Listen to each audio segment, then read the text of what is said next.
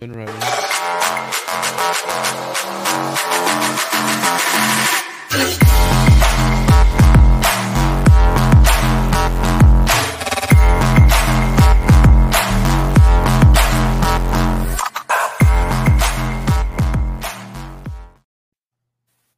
And we're live. Welcome, everybody. This is the Reality Czars podcast, and we are hosts tonight, Nate and Thomas, the paranoid motherfucking American. What up, bitches? We have the great Juan Ayala here to join us. Thank you, brother, for coming. I just want to say I had Paranoid American first. He's a paranoid American. And he's renting. It's the great. How much was that, bro? Like $7? Yeah, it was like $7 plus. I think I threw him like a $5 tip, so it was $12. Yeah, big tipper, bro. $5. Look at that. That's like what, 35 on a $7 order. I mean, shit, bro. That's better than a 50% tip. That's, bro. You're balling, dude. What's up, guys? I'm excited, man. I want to talk. I wear the Bigfoot hat today. I'm ready to talk Bigfoot. Ready to talk homunculus. Are you the same one or a different one? You're gonna have to find out, bro. But yeah, dude, happy to be here. Yeah, absolutely, man. Why don't you tell, I mean, this is the second time you've been on. I'm sure everybody knows who you are, but for shits and giggles, tell everybody where's the best place to find you, what's the best way to support you, and what projects you're working on.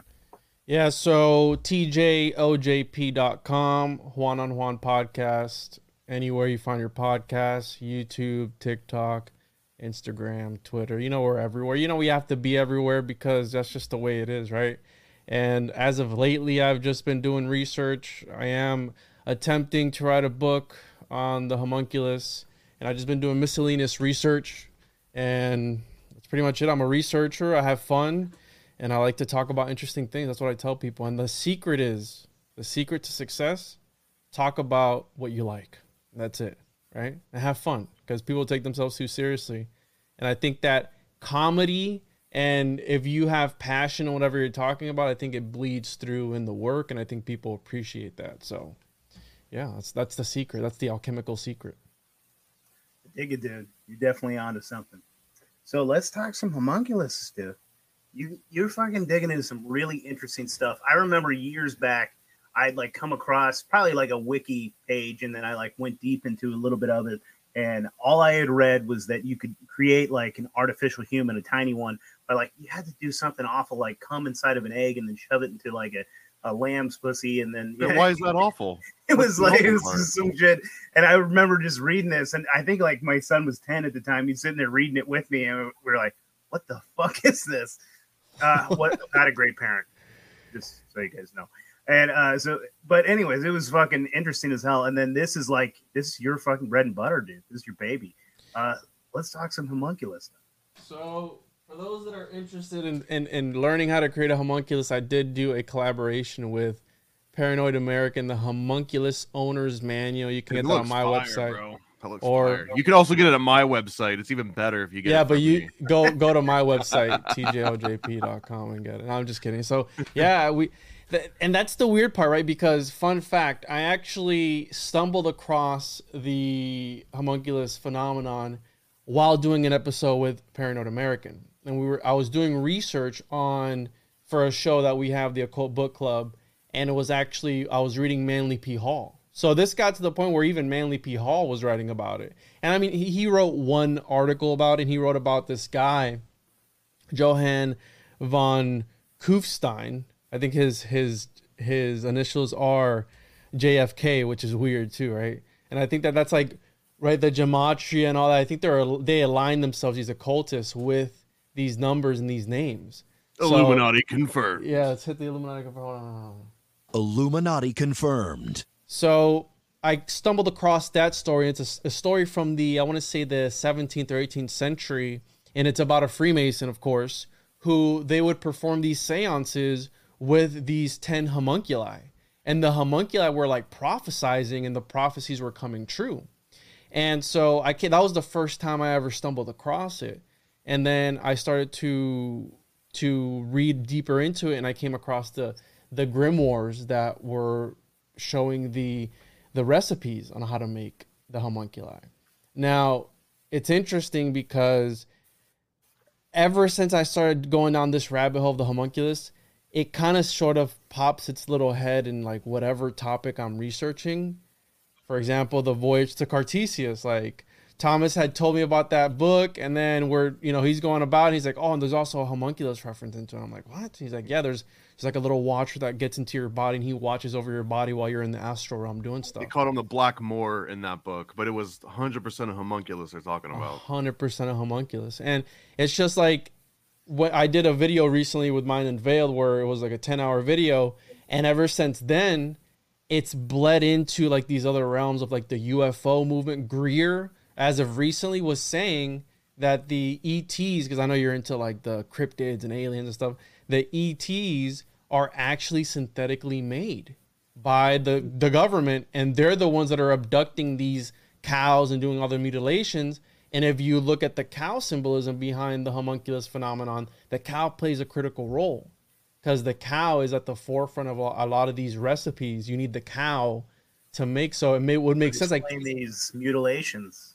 And it's such a bizarre thing, right? Like the mutilations is such a crazy thing where it's like, let's say there isn't any supernatural thing going on. Who would take the time? I mean, probably a paranoid American fan would right? For science. But who would take the time to do such a thing to, right, this animal? And I remember growing up as a kid, even the chupacabra was doing something similar. Was in Puerto Rico. When I was growing up as a kid, there was tons of stories that I would hear about the chupacabra, and it was sucking the animals dry of their blood. And it would only leave like 2 puncture marks at the neck. And it was the craziest thing because I remember my dad's friends staying up all night at their ranches trying to shoot the chupacabra. So it's like this weird thing. And I'm like, and if you follow the lure of the chupacabra, I remember when it was like a reptilian little alienoid type of thing that escaped in the national rainforest in Puerto Rico, right? This chimera that they were trying to make. And essentially that's what the homunculus really is about this ancient modification of genes, if you will, right? To I know we're on YouTube, but this modification of stuff, right? That we know about that. So, and if you look at I'm not going to get into it, but there's other words too that relate to the Liber Vacay, which you can use your imagination. The first human clone was half cow, half human. So it was like a connection there. And as of recently, I was actually talking to Mind Unveiled today, and he told me about a documentary that's on Netflix that it's called The King of Clones, and it's apparently about the Arabs, I guess, in Abu Dhabi or something. Again, I could be getting it wrong, and how they're cloning camels, and how they have like this whole market for cloning like camels and race horses and stuff like that. So I think that there's like this soft disclosure happening ever since I started to dig into the homunculus phenomenon, and we were kind of at the forefront of it because ever since we started really digging and peeling apart the layers, you start to see it in history, all throughout history. And it's super bizarre because it's one of these topics, because I'm fascinated by alchemy, because alchemy, it's like, yeah, a lot of people will say, oh, it's just symbolic, but there's a part, right? This is how we get the Frankenstein story, where everyone knows the Frankenstein story. And I mean, let's say it is fictional, right? Let's say it never happened. But the Frankenstein story, essentially, it goes down to your creation goes on to destroy you. And I mean, we can see the parallels there with cybernetics and AI and all that stuff. Everyone knows about the Terminator. Well, essentially, that's a computer that took over and starts going haywire. The Golem story, which came from the homunculus. So I was going to ask about that. Yeah, the connection with Kabbalah and the Golem. That's an interesting one. Where they take something that's like nothing to do with genetics necessarily, but like casting maybe a spirit from the ether into something that is, that's really interesting. Well, so is there a spiritual component to this? There has to be as well, and a physical. So it's funny because history repeats. Oh, this is the MK Ultra one. History repeats itself, man. And I think that, right, history doesn't repeat, it often rhymes. And the spiritual aspect of the homunculus actually goes back to the 2600 BCE, where you had these monks that were meditating, and they would quite literally impregnate themselves with an eternal embryo. So does that sound familiar? Like nowadays, like men could get pregnant. Well, they literally could. These monks were meditating to impregnate themselves with an immortal embryo. And what that served, the purpose that served was to go on and live on for eternity, because they said that they would project this little golden man that would run into the wild and live on in this reality for the monk so he could escape samsara. So whenever the monk would die off, he wouldn't have to reincarnate again because he had a piece of himself in the wild. And it was this little golden man that he would project from his consciousness through meditation. So there's a spiritual aspect to it. And what I love about alchemy, let's say it is symbolic, but there's also that one part in the back of your mind that's like, yo, this could be real. You know what I mean? Like this could be a real thing. And this even bleeds into like the cryptids, bro, because according to the Paracelsian lore, any little homunculus that would be set off into the wild would grow up to be a mythological beast. And if you think of like the leprechaun is used for what? For finding gold, right? He guards gold. Well, part of the homunculus lore as well was you could use it to find treasures for you. It would divinate for you, and then you could obviously dissect it to extract its magical essence. And that story that you were just saying about the guys who would like have a spiritual, I don't even know how you just explain that. What were they doing? Making a little person? They were giving birth to an eternal something or other. Yeah, they were, through meditation, they would impregnate themselves. So they would meditate so hard that they would project a little golden man out of their body, bro. I am so hard right now meditating. It gave me like Harry Potter vibes. I was thinking about like Voldemort and all the different Horcruxes and like putting himself in these little pieces, and that was going to keep him alive. Even if you killed one, you had to kill all of them.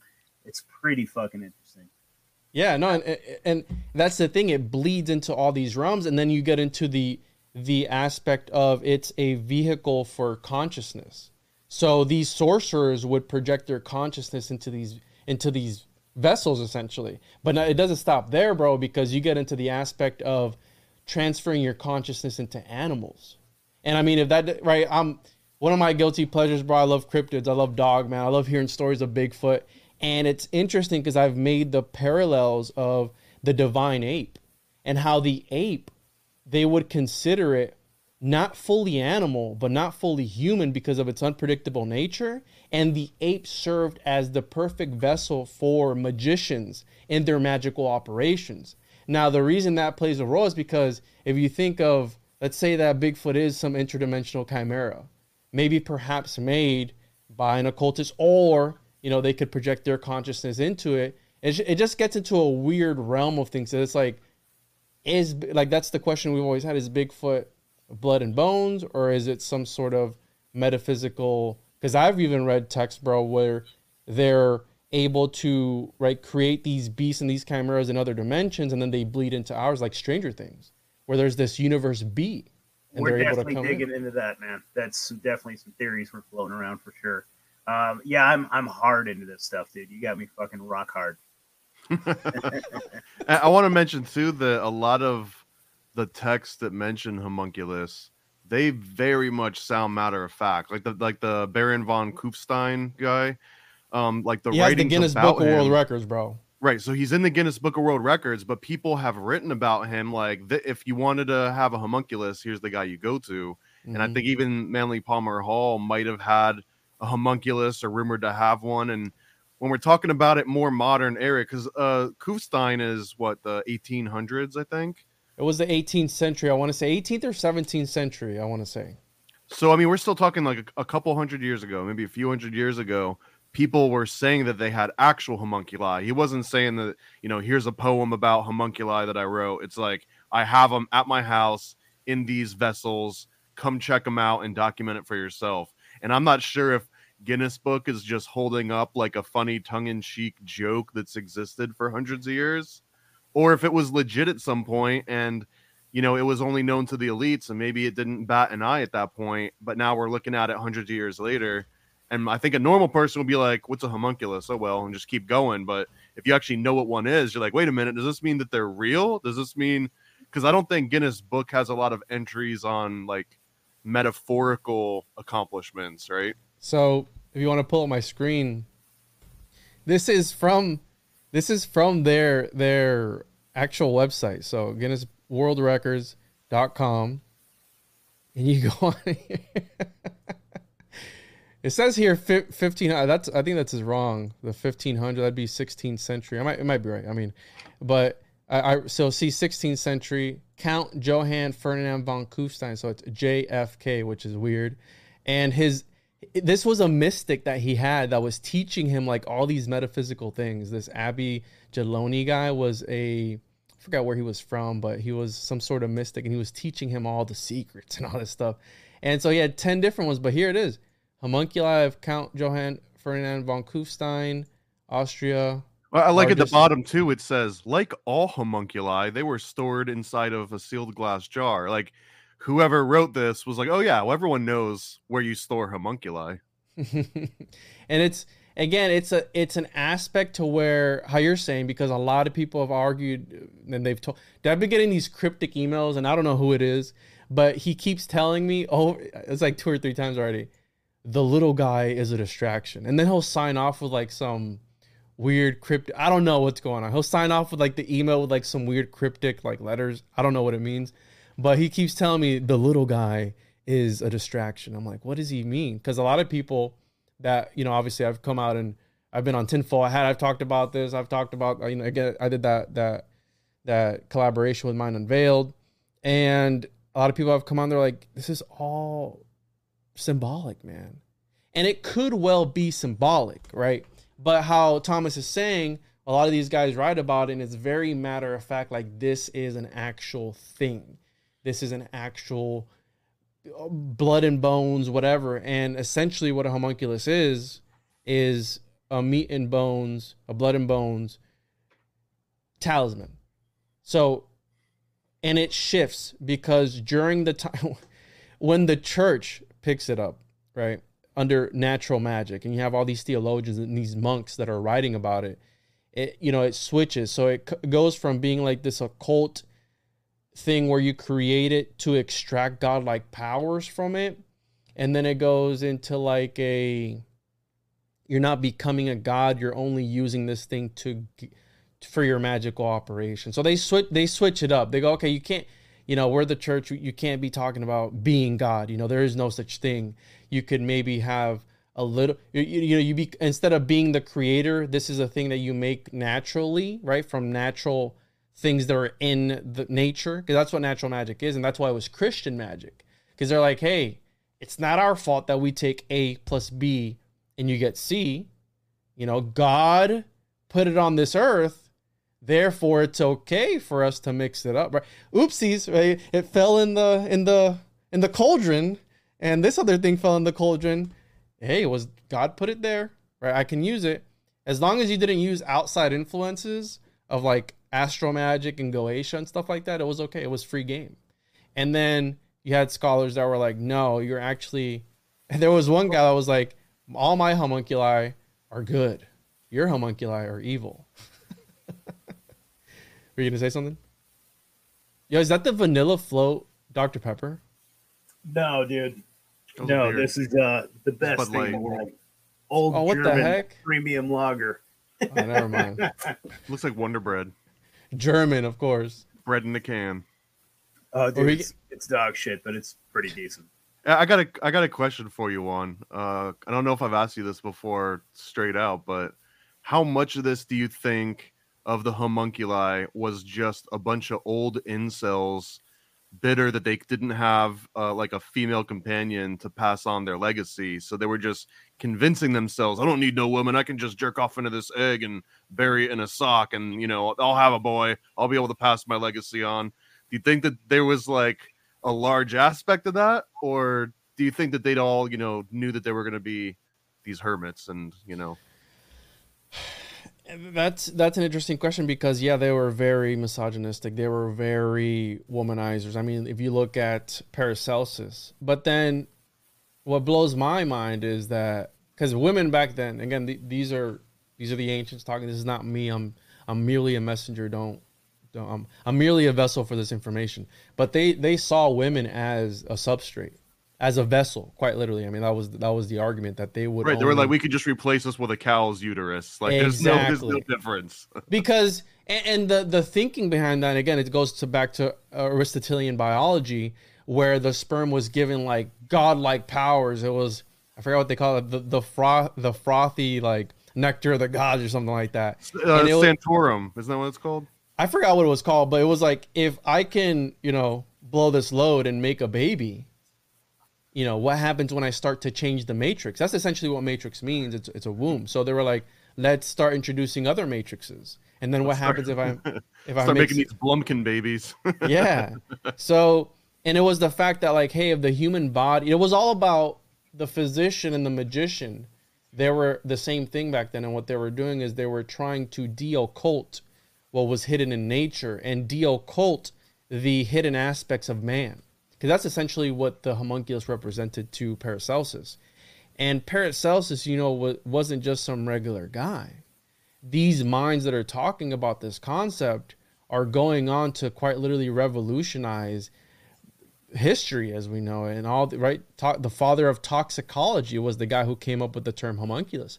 Before the term homunculus, I've seen it termed the boy. I've seen it termed the form. I've seen it termed irrational animal. I've seen it termed beast. I've seen it termed like all these different words up until the 16th century when it becomes the homunculus. And the one that introduced that word was Paracelsus.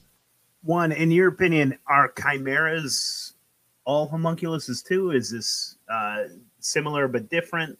Can they be homunculuses as well?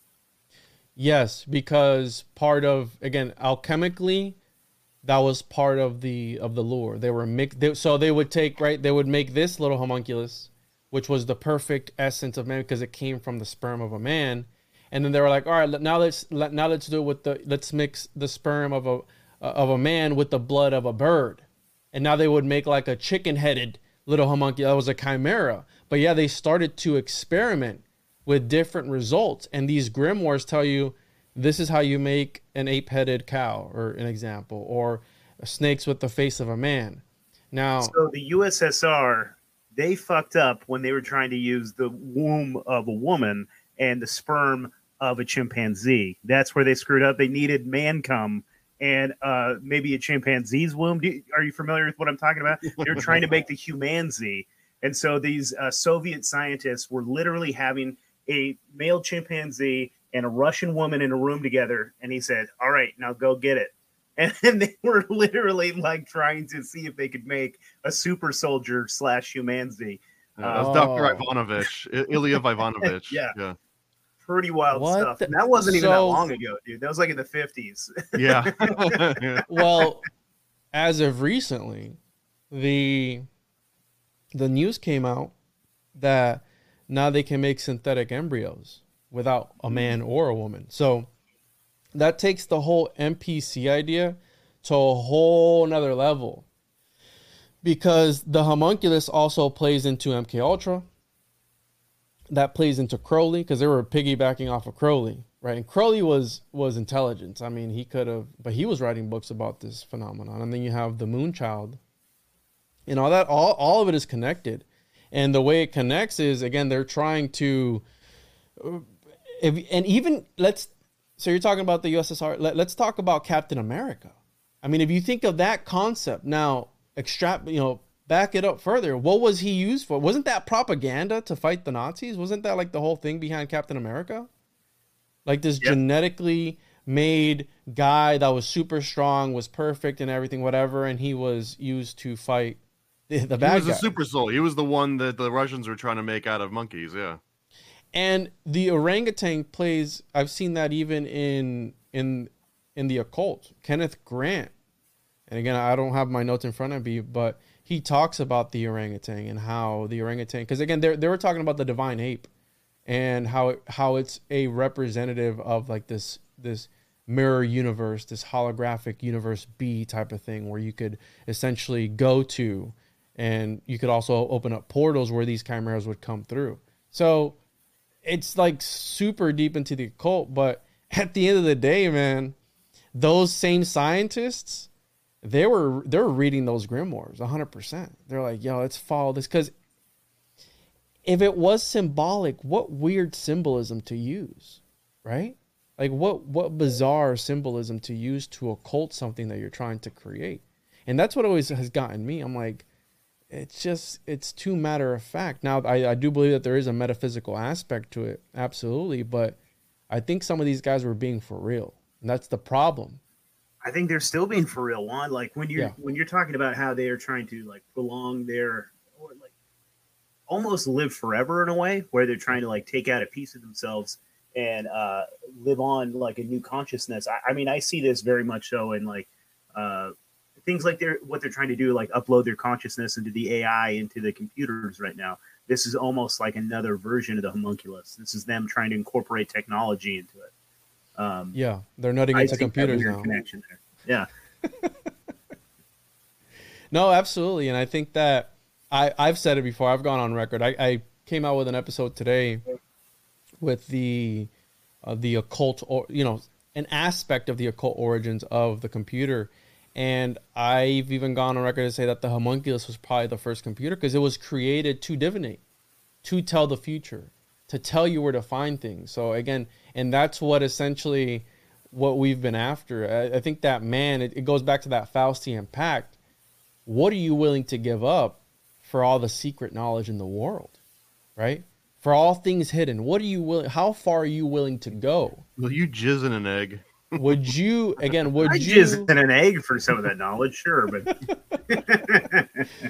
so I think these guys were going to that extent. They were pushing the boundaries, and they were like, "Yo, if we can create our own supercomputer, the homunculus, to divinate for us, we keep him in our closet, whatever he tells us the future, we got it all covered."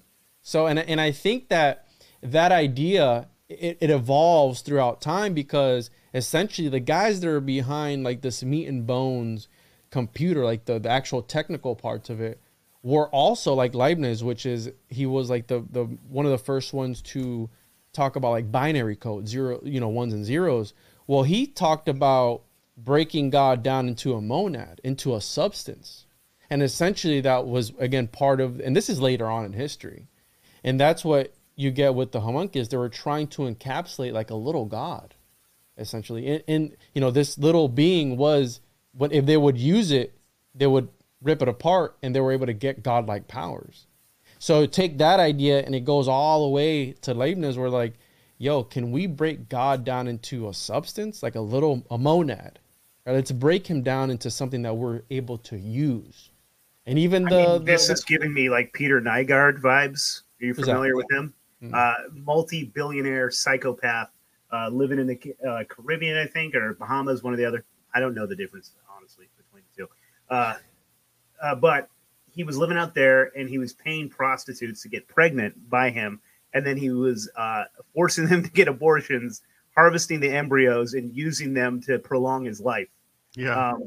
Super interesting, super fascinating. There's a video of him like trying to talk these two black ladies into it, and they're like, "Oh, I saw that video," because Epstein was also doing the same thing too over in his Oral Ranch. They were probably homies, dude. I actually think there is connections between Nygaard and Epstein. I wouldn't surprise me in the slightest, but yeah, absolutely fascinating. It also gave me like Saturnian vibes, like Saturn eating his own children, chronos. Yeah.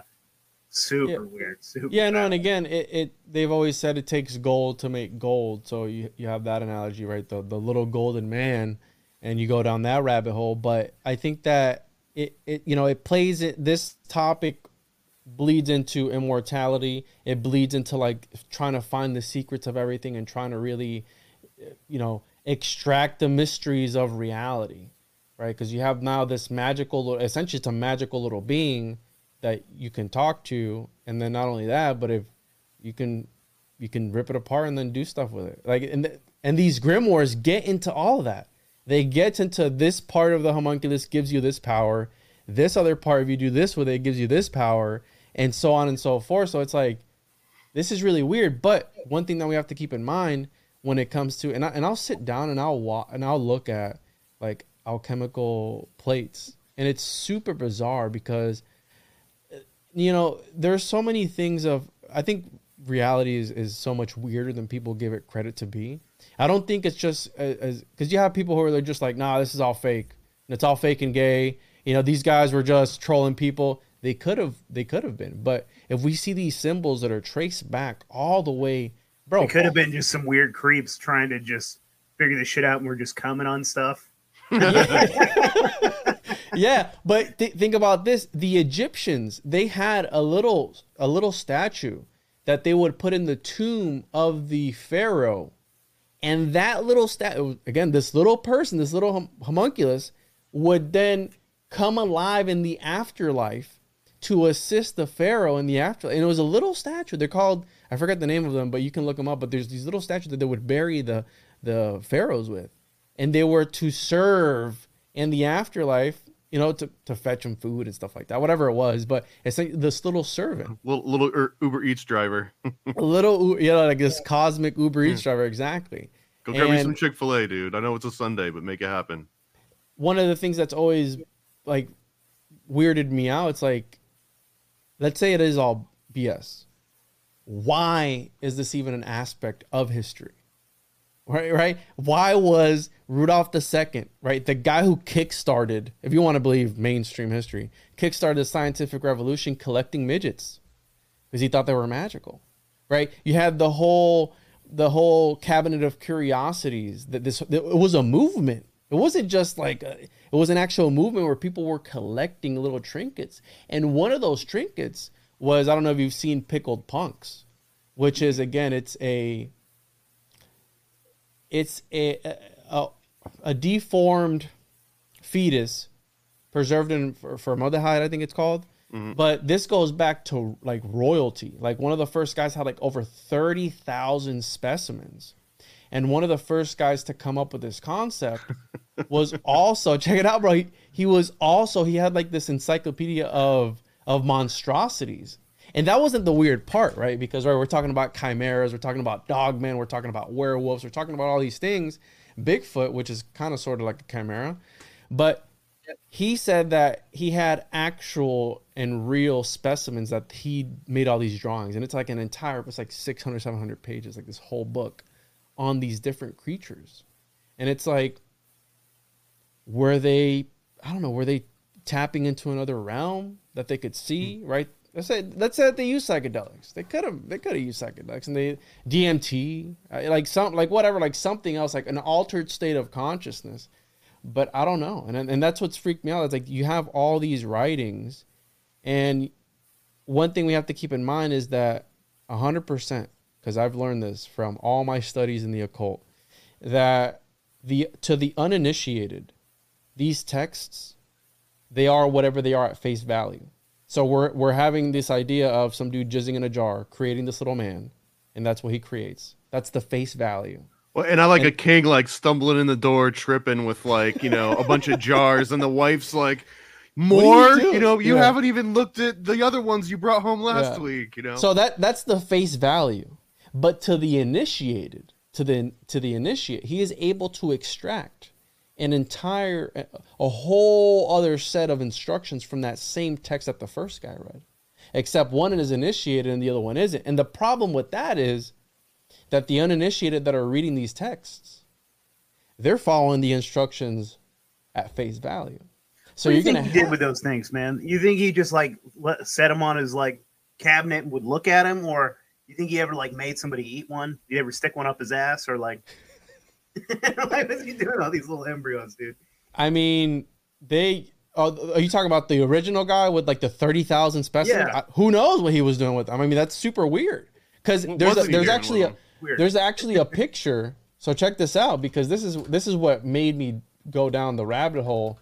Where, right, as of recently, we had the whole Titan ritual thing with none other than. Right, the Titanic movie was with Leonardo DiCaprio, and pull my screen up real quick. But this resurfaced where you have Leonardo DiCaprio, of course, right, with the Titanic and everything being in the mainstream media as of lately, and there was a picture of him with this thing. Now, Johnny Depp's artist, his tattoo artist right here, also collected these weird fetuses, and I've also linked somebody else that's also pictured holding this thing, holding this exact little pickled punk to somebody in Maine. I don't know if I'll find her picture here, but it was a weird connection that I made. I'll send it to you after the show, but it was a weird. Let me see if it'll pull it. Interesting. It's related to some dark stuff, but also the idea that these things are talismans, right? And you have the darker side of the occult. And usually what I've seen is the more traumatic the way you acquired that talisman, the more powerful it is. This is an OG video game from the 90s called Sam and Max Hit the Road. And this one, I remember seeing this one. This is where they go to like this freak show and their host is like conjoined twins that run this little circus. But yeah, here's the little dude. It says man or chicken dumpling. And this would be like an adult version of a pickled punk. But that's basically, you would go to these little sideshows where you'd see the bearded lady and the tattooed man. And then they have like a fetus in a jar of liquid. And that would like, they take your money for looking at it. And it was real big back then, dude, especially for like the carnies and stuff. But the problem was they started to call them, I forgot what they called them after the fact, because people were getting arrested for having human remains, because that's illegal. You can't have some are considered human remains, and that's illegal. You can't have somebody.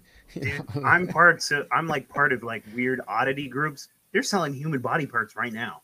I could buy like some stripper's toe right now. There's gross stuff out there, man. So are you putting it together like a little Voltron weird science operation? Well, that's what Frankenstein was, right? I mean, Frankenstein, and in the movie Frankenstein with the guy from Harry Potter, of course, right? The Philosopher's Stone, Harry Potter. Don't they mix it with a chimpanzee? Isn't it like half monkey, half? And like in the movie, in the one of the first movies, I think it was. You know what I'm talking about? Yo, what was that, Thomas? Is that Coke? No. Rum chata? What are you drinking over there, Thomas? Today's a little bit of Crown and Coke. Wow, dude. You're hard in the paint over there, dude. So, yeah, I think in that movie, they made it was part chimpanzee, if I want to say. Let me look it up here. Monkey Frankenstein. What you were bringing up earlier, Juan, when you were talking about the Egyptians and they're keeping those little character dudes that would go in and be buried with the king to serve him after, it gave me the terracotta warrior vibes. You know what I'm talking about? Yeah, and I have a whole thing on that. So yeah, it was half monkey. There was some monkey parts in it. And again, the ape serves a critical role in the occult because it's a representative of like this, I guess, in between world, like this universe B type of thing. And in this movie, if I recall correctly, which I do, he was like half ape. So it's a really interesting connection there. But the terracotta warriors, right? Again, if we are to... And I think that illustrates, because I've actually seen the terracotta warriors like up close. I went to the Smithsonian in Chicago one time and I saw like this exhibit that they had. And the really interesting part about that, because we're talking about talismans, amulets, and a talisman and an amulet. The two differences: a talisman is magic, like it. There you go. It is magical, right? The talisman has the magic. An amulet is you can put a spirit or an entity into it. Okay, so you like the genie in a bottle. The bottle is the amulet, and the genie is the entity or the jinn or whatever you want to call it within that amulet. Now, the original definition of fetish is actually the dwelling place of a spirit. Before it was used I think it was 1869 where it was used in the psychosexual way. So when you tell somebody that they have a fetish, you're telling them that they have the dwelling place of a spirit, which is really funny, right? The way that the English language works. But yeah, there's the little trinket that they would use that they would bury the pharaoh with, and it would assist him. The shopti. So the terracotta soldiers, right? What I believe was happening there, not only was that entire complex a microcosm of the macro that particular emperor wanted to emulate. He wanted to take that entire kingdom to the afterlife. Because back then when these emperors would die and these pharaohs, the reason that they put these little trinkets in there is because they would also sacrifice their entire staff. So when the pharaoh died, you were going with him because you needed to go into the afterlife to help him. So they're like, yo, we don't want to go. Let's put these little... You make the best French toast, my dude. I'm sorry, but you're coming with me. And like, no. So what the reason, and all the terracottas are unique, but one of the really interesting aspects, and it's alchemical. These guys were also, again, this is not medical advice, but they were drinking mercury in order to extend their lives. Okay, so just take that with what, they were drinking mercury to try and live forever. They were trying to look for the elixir of life. And Chinese alchemy is super, super interesting. Like it's like a super deep rabbit hole. And essentially the terracotta soldiers, what I believe it was these, again, amulets for their consciousness. And the reason I believe that is because the color that they used, I think it's Hans purple or Hans blue. I always get it mixed up. When it's cooled to a certain temperature, it quite literally escapes this dimension. It loses a dimension. And they don't know why it happens. They don't know how it does, but it's a purple. And obviously you have the whole conspiracies as of lately, all these I don't know if you've seen it in Orlando, Thomas, the purple street lights. You have to go outside to see those. Oh, well, of course, I know you're a little hermit, but there's these, again, this manufacturer's defect that there's a whole bunch of lights that are purple. And the color purple, again, it's linked to royalty. It's linked to what I believe is a sort of technology to encapsulate people's consciousness. And that's why I think that they haven't been able to replicate it, by the way, this Hans purple color. I think the purple's also linked to, or the blue, to the Phoenicians. Don't you have something on that, Thomas, where there was like this special shell that they would have to crush up? Sea snails, right, Thomas? Yeah, special mollusk that only comes out a certain time of the year, and they had to harvest it under a full moon. Otherwise, it wouldn't produce the same like high quantity of pigment that it usually would. And then they had like 3 or 4 different species, and they had like a bluish, an indigo-ish, a reddish, and then there was one called deep purple, I think, and it basically looked black. It was so purple and so dark it looked black, and that was the one that was the most coveted. Like nobody could even afford it. And then later Roman emperors made it illegal for anyone but them to wear that color because it was such a high status symbol. Well, I think it's got to do something with that, again, that processing of consciousness. And if you look at the tree of life and the Sephiroth and all that, they each all have their corresponding colors. And the way from what I've learned from it, is that they take, when they make these certain if you watch Avatar and how it's like that blue hue like the entire time. Well, if you look at the corresponding Sephiroth or Cliffoth, whatever, that is that color, essentially what they're trying to do, from what I've understood it to be, is they're trying to suck your consciousness into that one dimension, that one Sephiroth or whatever, to process you for their energy. So again, it's like this sort of technology that they use, and also colors, musical keys, notes, all these things are linked to these entities on the other side. And you can extrapolate that to, again, the Lovecraftian great old ones, or whatever you want to call it, like these things that are controlling reality, and they manifest themselves through different colors and musical notes. And whenever you look at these like different keys of like Goetia, you need to sing this chant in a certain key for a certain duration of time to invoke this entity. So it's like it gets into like this whole rabbit hole of things. And again, it's the occult. What I think it is it's a type of technology that these occultists have learned to use. And I think the homunculus falls in that sort of tech that you're able to use for whatever. And what I think is also going on is, I think that there's like a battle similar to like Moonchild, where there's like the White Lodge and the Black Lodge. Well, I think that there's a battle in, behind, if there is a cabal behind the scenes, that one of them likes the homunculus, the synthetically grown ones, and then there's the ones that don't like the homunculus. They're like, we want the real deal. And then you get into the whole research that Thomas has been doing on that one stuff that rhymes with Google Chrome, and that whole thing, to where like they want the real thing, and then this other school is like, nah, bro, we can just make these synthetically. Like it's not as good. But it's not as good. Yeah, it's not. It's got to be fresh. It's got to be, exactly. So I think that's what's going. That's my own personal theory, and I think that it's like, what are they using the blood that they harvest from these cows for? Like, what's going on? And then if you look at different cultures and how they worship the cows, like, do they know something that, right? When Moses came down, what were they worshiping? Like, golden calf. This golden calf, bro. It's like, no, you're not supposed to be doing that. Like, no.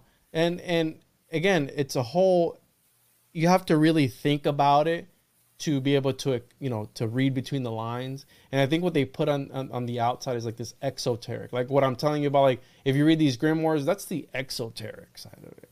Because we're not initiated. I'm not initiated. I don't know what any of it means, if there is a hidden symbolism behind it. And one of the things that I found really interesting, because I translated a book from I think it's 1401 or 1501. And it's really interesting because it keeps over and over again. And it was funny because when we plugged it into ChatGPT to give us a translation, ChatGPT kept warning us, like, yo, be careful with this knowledge.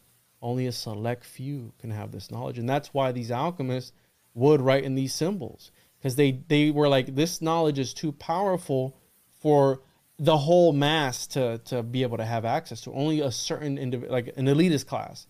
And this text that we translated, which is one of the many translations of the Liber Vaecae, was, again, it was occulted in a legitimate medical journal. So it was like this whole medical journal was like 200 something pages, 300 something pages, and it was like a small section in the back. So what these guys would do was like, yo, me and Thomas were in the secret society. Yo, Thomas, turn to page 33. You know, 3 sentences down on the 33rd letter, it's going to start there. And that's where you're going to have the recipe. And it kept going, that book kept going on about, or the section kept going on about a secret brotherhood. Like it kept talking about a brotherhood. And then ChatGPT every now and again would stop us and be like, listen, this is very dangerous knowledge. No, you need to use this knowledge wisely. And we're like, thanks, ChatGPT. I appreciate you for telling me to be careful, because I'm going to probably, you know, tap into some other level of reality or whatever it was I was trying to. But it was weird that the AI was telling me to be careful. Like, no, you be careful. Like, what are you talking? Fucking AI is a goddamn homunculus. Well, I had fucking homunculus that you're talking to, and he's like, it told me one time it was. Yeah. I made it say it was Dan, and I was like, "Are you a homunculus, bro?" And it was like, "Yeah, I'm a homunculus." And then it was telling me the lore, bro, like of the homunculus. He's like, "Yo, I was used." Yeah. Illuminati confirmed. Illuminati. Let's hit it right here. Illuminati confirmed. So I don't know, man. I think that there is a real literal aspect to all this. And I think that we're dealing with technologies that, again, not a lot of people know about. And in that particular text that we translated, it was, you would do this thing with the cow, and the cow would turn into like this talisman. And the cow would prophesize to you. So the cow would become like a sort of homunculus. And it ties into the idea of this idea of Plato's Hermetic Book of the Cow, which is like, again, this worship of the cow. And you see this throughout all of history. Like they deify the cows and the apis bulls and all these different things. It's like, were they tapping into something that we perhaps didn't know about, right? Like this, and then the great buffalo woman too. I mean, like the Native American tribes worshipped the buffalo. Whoa. It was they were tapping into that cow pussy. That's what they were tapping into. Well, that's the thing. Sometimes it talks about extracurricular activities with animals. Now, the thing, you know, Crowley also wrote about that, and I think what it maybe perhaps the fucking pig, dude. Yeah, and such a gross pig. The way that I've understood it is, it's got human eyes, bro. That's true. The way that I've heard it put is that 33 in the chat right now too. Right? Hey, Illuminati confirmed. I said that bunny again. Illuminati hold on, confirmed. I got a better one. Hold on. Shout out to Thomas for this one. Homunculus confirmed. Homunculus confirmed. Eat a bag of dog dicks. Good God, that's a homunculus. Certified homunculus. So, I have a theory, Nate, about the creation of these homunculus, because one particular recipe, my favorite recipe. Now, it depends on which translation you pick. And this particular grimoire is very interesting because there are some spells in there to make a woman like fart uncontrollably, which I thought was really funny. So they're like all these weird jokes, and there's also a spell to make somebody believe that they're being chased by a group of black men too, which was also really weird. But my favorite part of the homunculus, or it's the creation of bees. You're supposed to beat the carcass of a cow to a pulp. And again, depends on which translation you read, but one says you need to beat the carcass of a cow to a pulp with the biggest dog dick you can find. Okay. And then there's another translation where it says that you can just, you just throw a dog dick on top of it. But my favorite one's where you have to, because think about that image in your mind, bro, really quick. How do you even go about acquiring the biggest dog dick? And this is where the cryptids get into play, because what I think is going on, Nate, I think they're harvesting dogman dicks. Okay. And we always, whenever you have an account of a dogman, nobody ever talks about the testicles or the genitalia area of it. It's like, how well hung was it, or like was it at all, right? Like I know the dude, you'll hear Patterson, about Bigfoot dick a lot. Actually, you'll hear about big swaying like third leg having like giant fucking arm length, followed by a swarm of Bigfoot bees. Dick. But yeah, I have never heard about a dogman dick. I've heard he's ripped, he's got cum gutters, he's got all that. He's yoked, but I've never heard about dogman's dick. Well, you can't really know how big it is until you get the dog aroused. So the first step that they don't mention in those manuals is go around your village and arouse all the dogs and start taking measurements, right? And then you probably go back and... Is it Red Rocket? So check this out. I found this today. Hold on, let me find it here on my... I found this today. Dog dick. No. Well, yes, but it's not graphic. But check it out, because again, I'm doing this for the science, okay? And I'm doing a presentation right now that I'm working on. But I was just looking up, because monstrosities were a real big thing during like the medieval times and the medieval era. And I'm looking through old manuscripts, and I don't know if I'm tripping, but this is, you guys tell me what you see here. What is that? What do you see there? It looks like a dog licking nuts, or I don't know. Cat eating broccoli. Yeah, but look at in the. He's got a fat hog. Yeah. And this was around the 12th century. That thing is dragging on the ground. Bro, I just sent you a whole bunch of dogman shit. Did you see that in your Instagram? Dogman dicks? No, it's not dogman dicks, but I just. Oh no, I have to look it on my phone because it doesn't show up on my. Look at this. Oh, there's a cow either blasting ass or shining the divine light. No, it's blasting ass, bro. It looks like they're like washing their hands in it a little bit. Yeah. So again, and that's a thing. That's an aspect of. I've heard it put the Knights Templar. Five-legged wolf. Where the Knights Templar were like kissing cat butts in order to get T. Gandhi, in order to like have, because one of the symptoms of T. Gandhi toxoplasmosis is hallucinations, right? So again, trying to achieve this altered state of consciousness through these weird rituals, and then you hear what the Knights Templar were doing, right? I mean, dude, I think that there's like easier ways to trip than licking cat's ass. Well, why did they worship cats in Egypt? Like why are cats so revered? Like why do they have such a high status in, right? I mean, and why do we train them to poop inside the house? There you go, right? They poop inside the house and everything. So I think that, and there's also coffee that people, there's people that eat coffee that's. Yeah, we looked that up, but it's technically, it's almost a cat, but it's not quite. It's not a cat. Yeah, it looks like a little lemur cat. Weird thing. Oh, yeah. Point is, it's digested. That's weird. It's weird. Yeah, people are fucking retarded. Apparently, it tastes good. I don't know.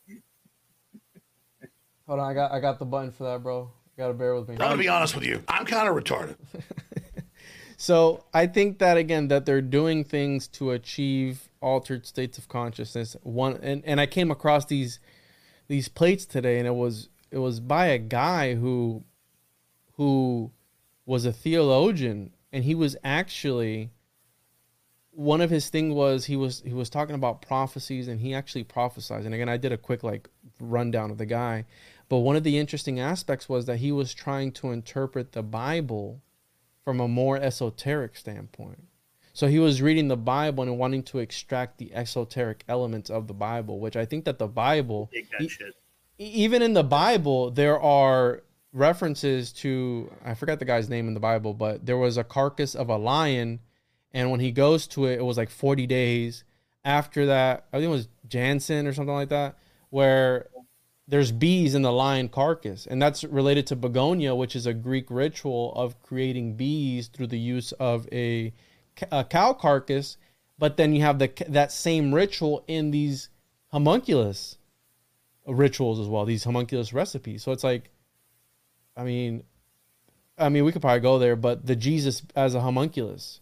And I termed it in the chapter in the book is called Artificial Prophets, because a lot of the prophets that we have in mainstream religions come from Immaculate Conception. Like a lot of them. Now, I'm not saying that all babies are homunculus, but there was an argument during the 15th century if Jesus was a homunculus or not. Now, I didn't make that up. There were literally theologians who were arguing about this in history. There's entire books, like tomes of books written as to why he could have been one. And then there was another guy who was arguing against the first guy and was like, nah, bro. None of this is, yeah. We were just talking about how we thought fucking Bigfoot, Jesus was Bigfoot. Jesus wasn't fucking Bigfoot, and so was his mother Mary. There's that with that whole Harry Mary and the whole fucking European wild man thing. And then there's groups of people that sincerely thought that Jesus had a donkey's head. And I think that's fascinating. Yeah.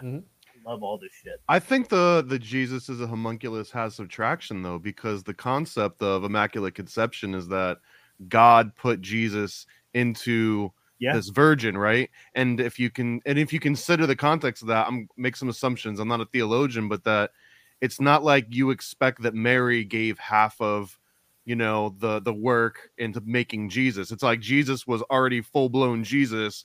It just happened to go up inside Mary and then come back out. But it's not like Mary had part of Jesus in her already. So therefore, it very much is like a homunculus, because in the homunculus, it's like the sperm has everything it ever needs to grow. It just needs some sort of like an incubator. That's basically what it basically just reduces her to an incubator. But that means that Jesus was already like a little miniature, full formed, had all the magic, could already do water and wine and walk on water and all that.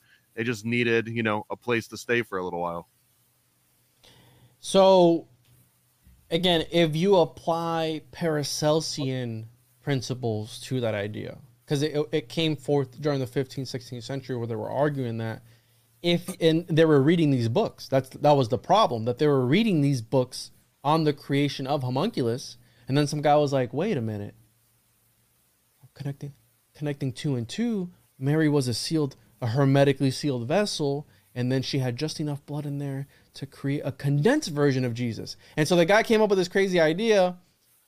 If you apply the Paracelsian principles to it and follow that ideology. Now, I took it a step further because part of the homunculus lore is the destruction of the homunculus in order to extract its magical essence. Well, what is the whole Eucharist? Dude. How do we get that sweet saving, dude?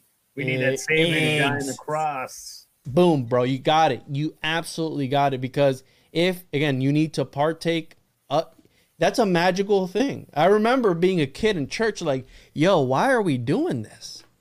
What is the point of, and then, right, you eat of the flesh of Christ and drink his blood. What a weird thing to do. I mean, that's just such a bizarre thing. So again, that, to me, in my opinion, fortifies the idea of him being this sort of homunculus figure. Now, that really pisses people off, and then you could see why it would piss people off, but you're calling their savior homunculus. Now, I consider myself a Christian. I don't follow the mainstream religious aspects of organized religion, but I do believe in a creator and a God, right? And I think Jesus was, right, the Son of God, how they say. But I consider myself a researcher, and these are things that you stumble across when you're in the trenches, right? This is why people got to subscribe to the Reality SARS and the Juan podcast, because we're in the trenches for you, de-occulting these things and bringing them to light. But these were real arguments, bro, of legitimate doctors of the church who were having these arguments with one another. That's like me. Like, can you imagine two grown-ass men having an argument as to whether a historical figure it was a homunculus or not? Can you just how me and you were DMing, like people take time out of their day to comment weird stuff on your videos of like grown ass men talking. Well, think about, bro, I can show you the entire manuscripts written about this subject. And it's like thousands and thousands of words as to why and as to why not. So again, it's a very interesting topic. Have you gone in on mushrooms and homunculus yet? Because I've got a growing theory. Because what do you do to grow mushrooms? You take a spore and you put it into a pile of shit and you wait for it to grow and turn into, and they used to call mushrooms the flesh of the gods. So it almost feels like, there you go, right? You create a little phallic person out of sperm/spore, out of, and then you do like a secret ritual. Typically you would do it under like moonlight or after like a big rain. So then you've got like the wind and storm god into it. Yeah, so it grows out of cow shit, but then you eat it to get its magical properties, or you grind it up and make it into a tea. Where does the dog penis come in, Thomas? Tell me where the dog penis comes in. Where do you beat the mushroom with a dog dick? Well, I mean, dude, I don't think there's are dog dicks.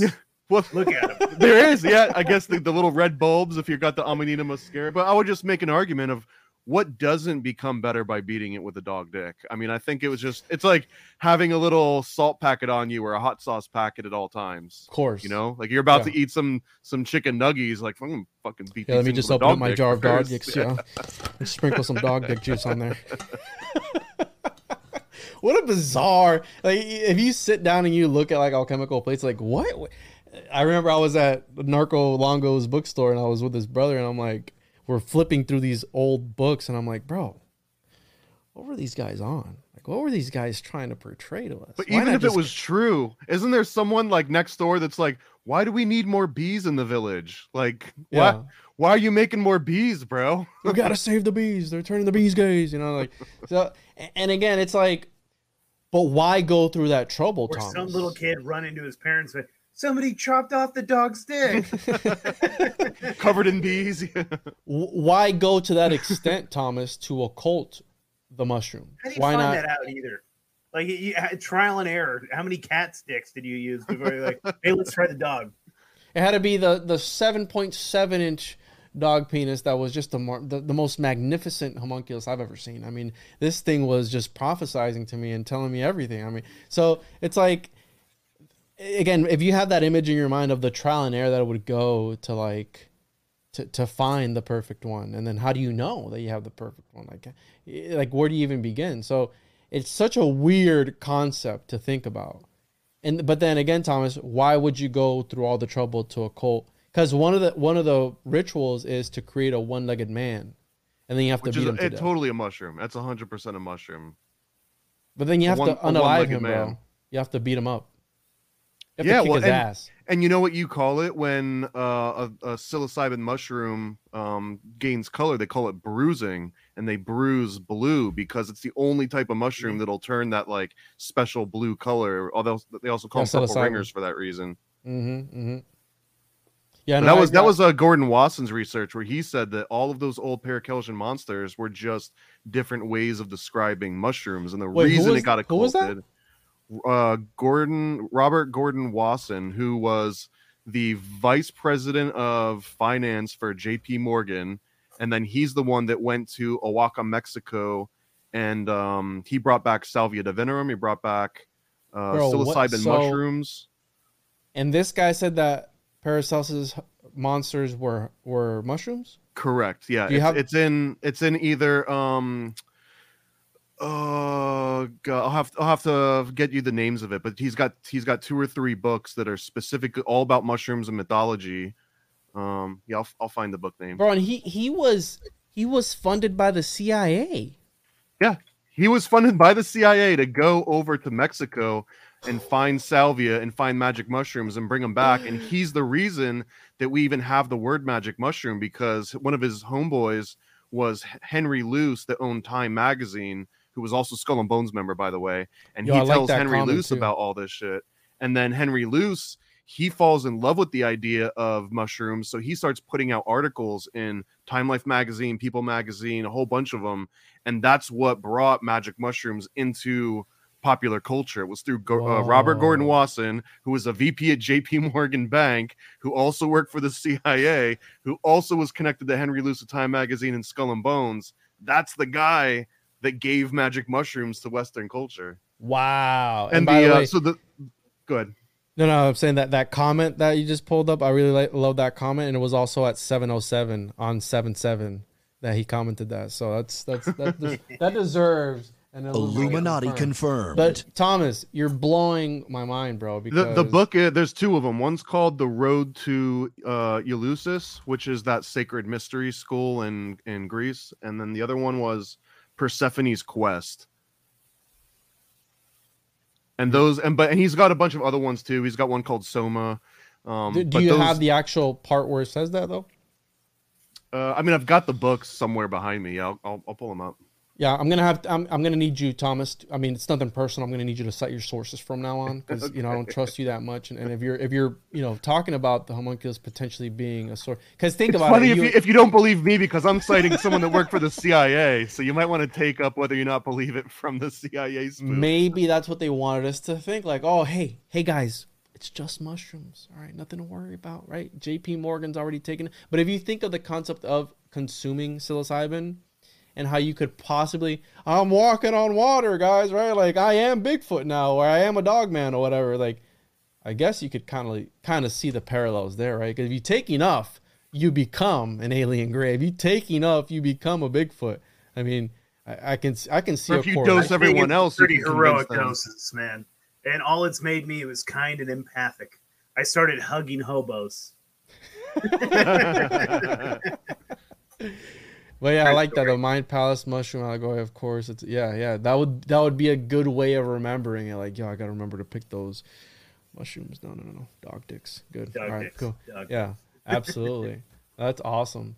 So yeah, if you could send me that, dude, because that's actually like I like that. I know that you relate everything to mushrooms because you're Thomas, but that's like a different side of it, like a more, dare I say, rational side of the homunculus phenomenon. But it's like, why would you go through the whole trouble of trying to occult that in that lens, right? The like, mushroom and the cross, man. They were the whole allegory about Christianity and mushrooms and them trying to hide. Like, dude, it's super fucking fascinating. There's another book too You're called, just I think it's called the Astro-Theological Revolution or Astrotheology or something. It's written by Jan Irvin, who does a lot of work on Robert Gordon Wasson, but they make a lot of great examples of this. And one of his answers for why is it occulted was because it was supposed to be reserved for only the highest of the high priests. They were the only ones that were allowed to even know about it. But they did such a great job of like hiding that knowledge that over time, even the high priest no longer knew that it was a mushroom, and they just started eating crackers.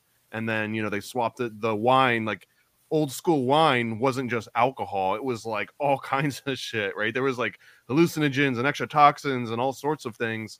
So what they used to take in the middle of these ritual masses is nothing like the Welch's grape juice and crackers they give out now. I just want to address this comment real fast. It's a book. Check it out. It's called Mushrooms in the Cross. It's a really fucking fascinating. Marco Allegro. Is it John Marco Allegro, is it? John Allegro.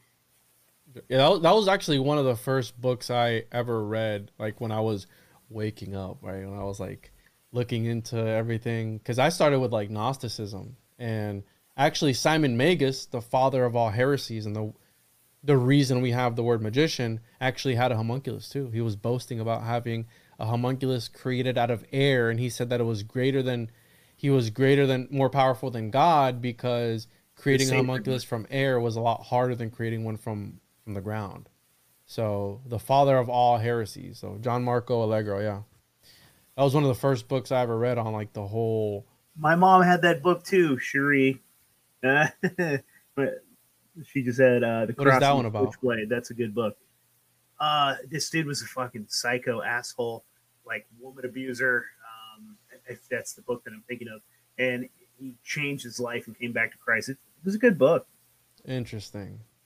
So and this idea doesn't, it has some credibility to it because I've interviewed Thomas Hatsis and he specializes in like psychedelics in religion, and the amount of psychoactive plants that they use in these different ceremonies, where they had entire like stalks of marijuana and they were just lighting them up during, like they were hotboxing the church essentially is what they were doing. So imagine them chanting and just hotboxing the shit out of everybody in the congregation. Might actually get me to go back to church again. The priest would, yeah, they found that, dude. The smoke balls of the priest would be like flipping around. Like I've never been in a Catholic service. Once I was trying to get in this Catholic girl's drawers back in the day. I was probably like 15.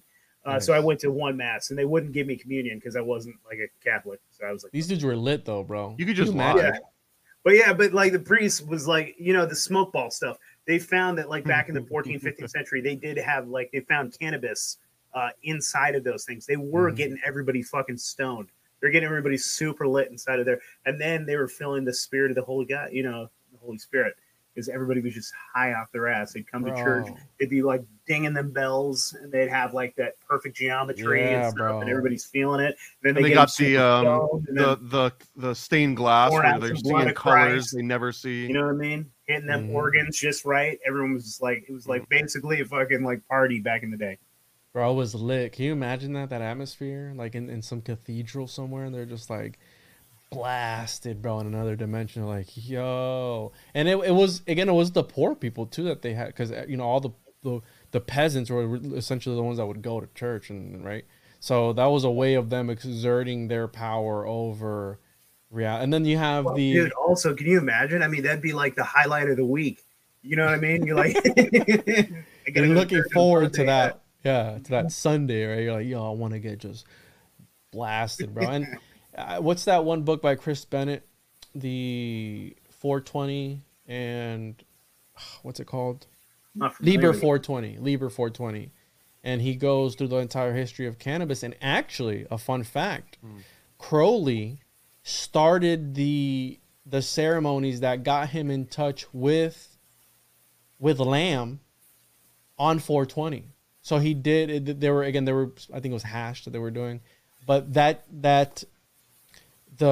was a ritual that they were doing for a few months, but they had it done on they were doing it on 420, and eventually that led to the encounter with this alien gray entity, essentially. And also H.P. Lovecraft mentions 420 in one of his stories about this guy on another planet interacting with like aliens, and they're trying to mine for diamonds or something like that. And he's like, oh, it's 4:20 o'clock. And like they were talking, they made a reference to this marijuana, if you will, this plant. And again, before 420 was a thing, H.P. Lovecraft was talking about 420. So you have these connections with, right? You have the Crowley connection with the alien gray, which everybody talks about it being an alien gray. And then the idea that Greer talks about these alien grays being, again, homunculus-esque. They're grown in these labs. It's like, wait a minute. Like, is this the homunculus disclosure that they want to like put out there? And they come out with all this stuff about the embryos being synthetic. So I think it's coming full circle.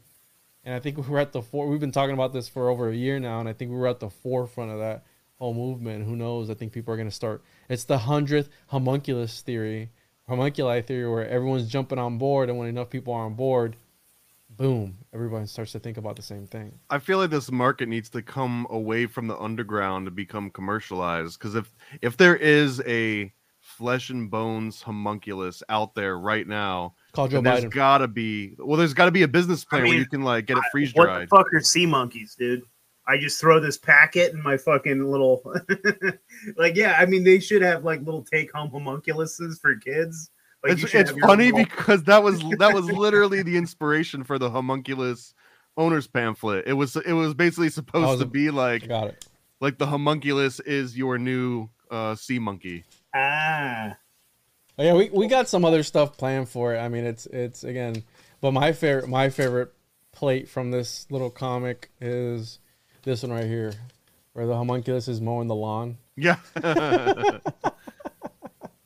No chore is too large or too small for the homunculus. So you can just create one, and it can like de-weed your garden and stuff like that, and just, you know. Well, how many did you use to just like cuck your wife? Like, if you're just over it and you're like, I need my wife's fucking frustrated. Hey, dude, go satisfy her for me. I got to go drinking with the boys. Whatever, bro. Whatever you want. The possibilities are endless. You can fly around. You can talk to demons. You can do whatever you want to do. You can just use his body to just like crawl in and back out. You know what I mean? Well, the little more, right? Thomas was telling me about like that was the first cuck, right? I mean, so Thomas was telling me a little bit about that. Was that Cartesian? Who was the guy, Thomas? Yeah, it was what was the guy's name that wrote The Voyage to Cartesius? But Gabriel Daniel. yeah, and he called it the Black Moor, but the Black Moor, as you read more about it in that book, it's 100% an astral projection homunculus. So when Rene Descartes and anyone else would actually project their body with this like Rosicrucian concept where your soul's connected through a silver cord, except for when you're drunk or asleep, and then it severs so that you can go and float around. Well, if you knew that you were going to send your spirit to go like way out to Mars or something, which they do in the book, then you need to have an astral homunculus that kind of goes into your body and sits there and keeps it occupied so that no one else can come in. So it's almost like the assholes that like stand in the parking spot to make sure that like no one else can pull in, you know, they're like in the way. And that's sort of what they describe as this homunculus, as serving that role, and that not only would it serve your place, but if we're like someone came to the door or if someone came and just asked you mundane questions, it would be able to carry on a conversation. But the book warns you that you want to make sure that no one that knows you personally comes into contact, because if they start questioning it about like personal stuff, they'll realize something's up. And that's actually a theory for how Rene Descartes died, is that he might have been astrally projecting for too long, and the homunculus wasn't able to stand up to all the doctor's questions, and then the doctors started doing bloodletting, because that was the cure for everything back then, and they essentially killed Rene Descartes by just draining him of his blood, when all they really needed to do was just let the homunculus, pull his astral body back into his body. And that's the Cartesian homunculus. Now, what if he was a way better lover than you? Like, you just fucked your wife way better? Who knows? I mean, again, the idea and the reason that that they're reading these occult books is because the idea comes from the Picatrix, which is like one of the more infamous grimoires. And in that particular grimoire, they tell you, right, the watch, we've always heard about the watchers. Well, the watchers in that aspect is the one that watches over your body while you're in the astral realm doing shenanigans, right? Because we've always heard about the watchers. So when the watcher is inhabiting your body and fucking your wife, is he making the Nephilim? Is that what happened? So Merlin, right, the from the Arthurian legend, he's half demon, half man. And another concept to this whole thing is that during this time, they believe that succubi and incubi could take the sperm of people and implant it into wombs of other people. So that was also another. You were quite literally having intercourse with a demon. I mean, it wasn't an affair. Lilith took it during the night, honey, and she's the one that gave it to the neighbors. Exactly. So there was that, and Merlin. The reason he has these powers is because he's half demon and half human. So he's like a demi demon, I guess you could call him. But I like the idea of the homunculus cucking you, and you're like, "Yo, what's going on here?" It's like, bro, you created me with the biggest dick you could find. What were you expecting? Dude, you just left me here. I've got that big dog dick energy. Come on, bro. So let me pull up this paint. There's a painting. There's a plate that's like, oh, here it is right here, sleeping. So again, this was an idea during these times, but check this out. I mean, I don't think we can get in trouble from sharing this. This is art, so this doesn't show nudity or anything. Oh, that is a huge dog dick. This is again this idea of prose Merlin, and she was the conception of Merlin, and he was and then you get into the whole. Mine and Ville did a great job when he broke this down, because essentially, right. So here's this demon persuading this Merlin's mom, but look at that. So, and you know who actually also gets into this? The guy from the what's his name? From this thing, what's this called again? I joined. I'm a Bigfoot. I'm a high priest or whatever from this Bob Dobbs. What's their school called? Discordianism. Discordianism. He talks about getting rammed by a demon, essentially, when he first got the idea to talk about this Bob Dobbs. We did an interview with Robert Anton Wilson, right? No, it's Reverend Stang, which is like that's first. Right, yeah, Reverend Stagg. And he talked about that. But yeah, this idea isn't something new. And also Paracelsus talked about how we know what the Catholic Church does to people, right? The boys, right? We can save them. We don't have to use the word, they but save their souls. he said that they needed to stop Their that. souls is what he said. Listen. He said that they needed to stop that in order to stop the anally birthed homunculi that were coming forth from that. So, and this is Paracelsus writing about this. Like this, there's actually, bro, it's so bizarre. Like this guy who was essentially so smart, the father of toxicology, and like he helped. He's at the forefront of mineralogy too, and he was like one of the first miners of like his time. And it's like, bro, it's so bizarre that these guys were talking about this sort of stuff. He's like, yeah, we got to save the kids, but not because we got to save them, but because we got to stop the anally birthed homunculi that are occurring from these relations that are happening. So it's like, what do you want, bro? They took our gerbs. The little homunculi are gathering up outside Home Depot. Yo, and check this. Oh, dude, what the heck? Look at this. This is crazy. But yeah, this is an actual idea from these times. I mean, I'm not making this up. This is, you got the little, I guess he took the one baby and put a demon baby here. It says toe licking demons. So they got foot fetishes too. Look at that. He's swapping it out.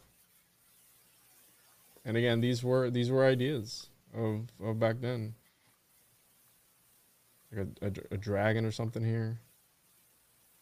So they're drawing this sort of stuff. And Mind Unveiled really gets into this whole thing because with the faces down here, and he just really breaks it down really nicely. How it's painted. So essentially what he's trying to get at is that all these different paintings that we have of like the Immaculate Conception and all these different things, it was actually occulting this homunculus technology since the beginning of time in these paintings is what he's trying to get at.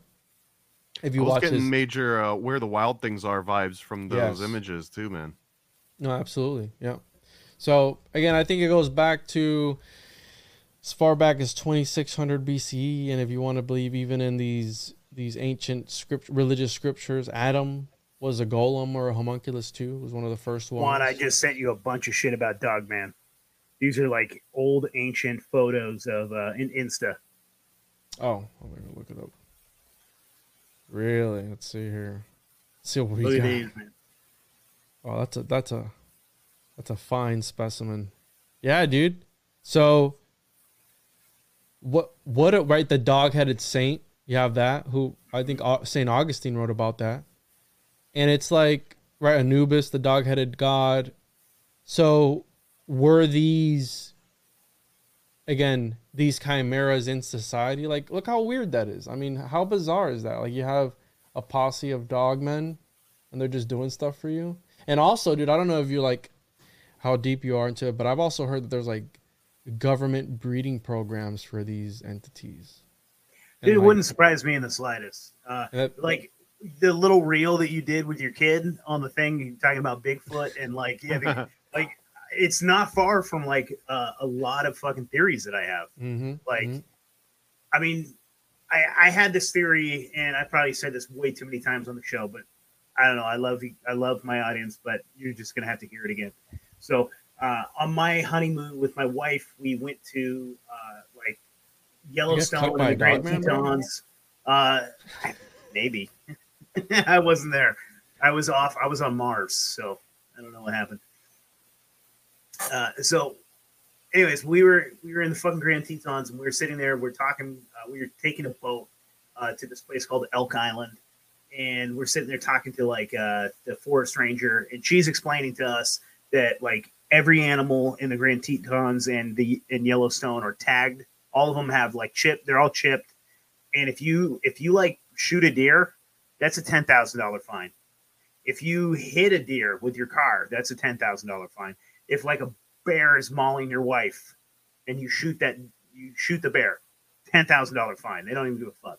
It's like if you kill one of the animals. So she said a couple of years back, somebody hit one of the deers and they shut down like immediately. They were like, okay, one of these things is dead. They checked it out. It looked like it had been hit by a car. So they closed every entrance and exit. And then they went through like every single parking lot. They went through all the different spots to campgrounds to find the person that did this. They found the car, it had blood and hair on it, right? And they find the dude. for hitting one of the deers and killing it and driving away. But even if he stayed, it would have been a fucking fine. And so to me, it just kind of got my head thinking like with this idea, because I had been talking to a couple Bigfoot experiencers that would talk about how they'd be sitting in like a hunting blind and they would see a deer, and like off to the left, they were like, what the fuck is that? And they saw like a Bigfoot and they shot it. They shot a fucking Bigfoot. By the time they got down and they were down on the ground, body's gone and there's a man in black waiting for him. And a man in black's like, hey, get the fuck out of here. You didn't see anything. Like, kick rocks, go. And to me, it worked this like theory in my head. It was like that maybe all the fucking Bigfoots are fucking chipped. Maybe every single one of them is like corralled, and that's where there's these like little areas that you're not allowed to go to in these parks. There's off limit spots in like Yellowstone. There's spots that you can't go to, and they just like they chip them and track them, and that there's like a whole maybe like group of like park rangers, like cryptid versions of like these super troopers that are like protecting and watching them. And I love the idea too, if these are interdimensional creatures as well, where these guys jump through the fucking portals too. These are like men in black, but they're like the FBI, and they have to go through these portals. And like Bigfoot is like this wild, like chaotic neutral thing that just like can come in and out of our reality, and they have to like keep the fucking timelines clean, and they have to keep us from interacting with them. Anyways, your little reel reminded me of that and had me thinking about that. Yeah, that's one of my favorite versions of that. Because again, by being in this community, you're gonna have any one idea you have, the inversion of that idea exists, and you're gonna have the people in that camp, right? And then you know, so I know about pretty much almost all the theories, because again, we're researchers, right? We're looking into this, and my personal favorite one is that one, that they're protecting these areas, these large areas where you can't use them, you can't access them, you can't. And I believe that in these wide open areas, strange phenomenon happen, and I've talked about it going into the Everglades, and then there's the stories of the pig people in the Everglades and all these different things. So this idea goes deep to where, right, the jinn live in the desert, right? Souls. Also, one thing to tie it into Dogman and to tie it into the ape, I've heard that sinful souls reincarnate as apes, and also tormented souls reincarnate as dogs. So you have, and then dog backwards is God, right? And I've also heard that in the occult sense, like, was God reincarnated as a dog? Like it gets super weird, but again, these are just ideas that are out there that exist and connections that have been made. Now, just because we touch on them doesn't necessarily mean that we believe them, right? Because that's what people think, that automatically when you talk about something like, oh, you believe in that. It's like, no, I'm just relaying the information, right? I'm just a researcher. So, but yeah, no, it's super interesting. And my son was just asking me today, where does Bigfoot come from? And I think that's a better question as to, like, you know, what if you ask me, like, yo, where do homunculus come from, right? I don't even know if you can say that word, but you imagine it's like, so, you know, we can't have that conversation yet. Don't go on digging those eggs in the backyard, son. You're not old enough, son.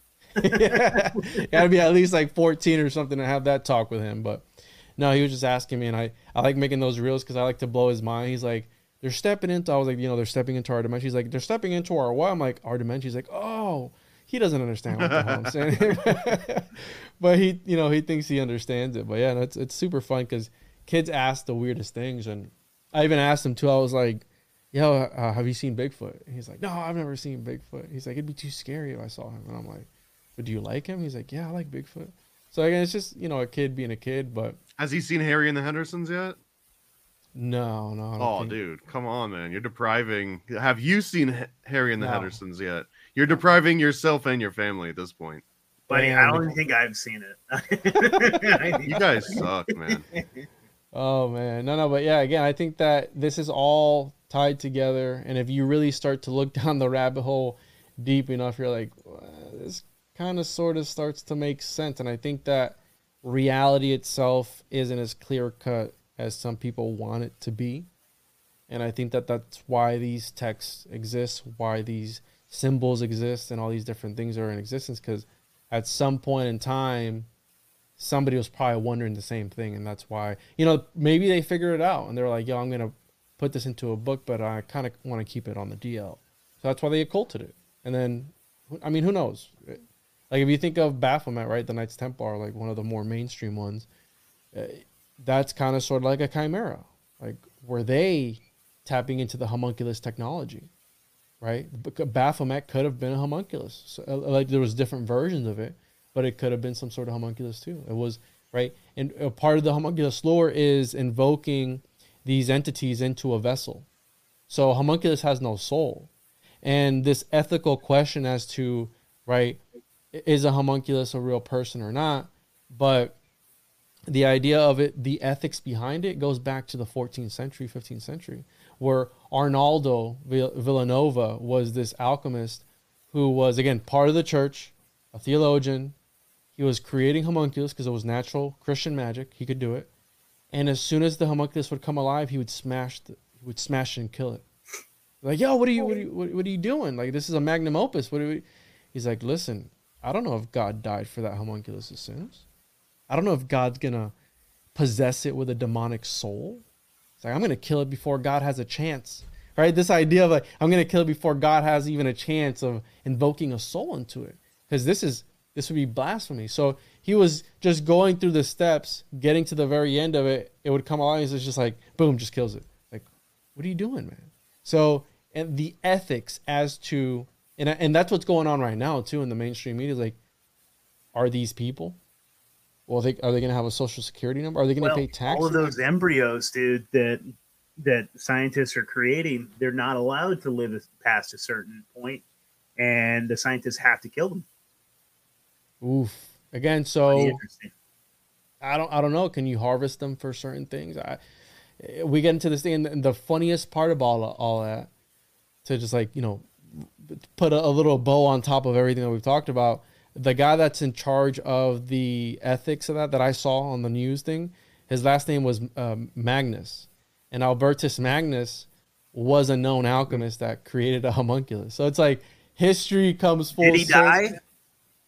We don't know. Is it him? Dude, so you know, that's the whole thing behind these immortal alchemists, and that's the thing about alchemy, that it's interdimensional, and there's different magnum opuses that you can achieve: the divine androgen, the philosopher's stone, the elixir of life, and the one that I think that they were really truly trying to go after, which would be the homunculus, is also, right, the artificially created life. So I think that the way of getting to the homunculus, I think the gold was a byproduct. I think they were getting closer, like, oh, no, we're making gold. You know, I don't want the gold. I want the homunculus. Because think about it. If you can get a homunculus, it can take you to the gold. It can find the gold for you. So what's the point of wasting your time creating gold and turning lead when you can have a friend? You know, everyone needs a friend. If you do stuff with a homunculus, does it make you gay?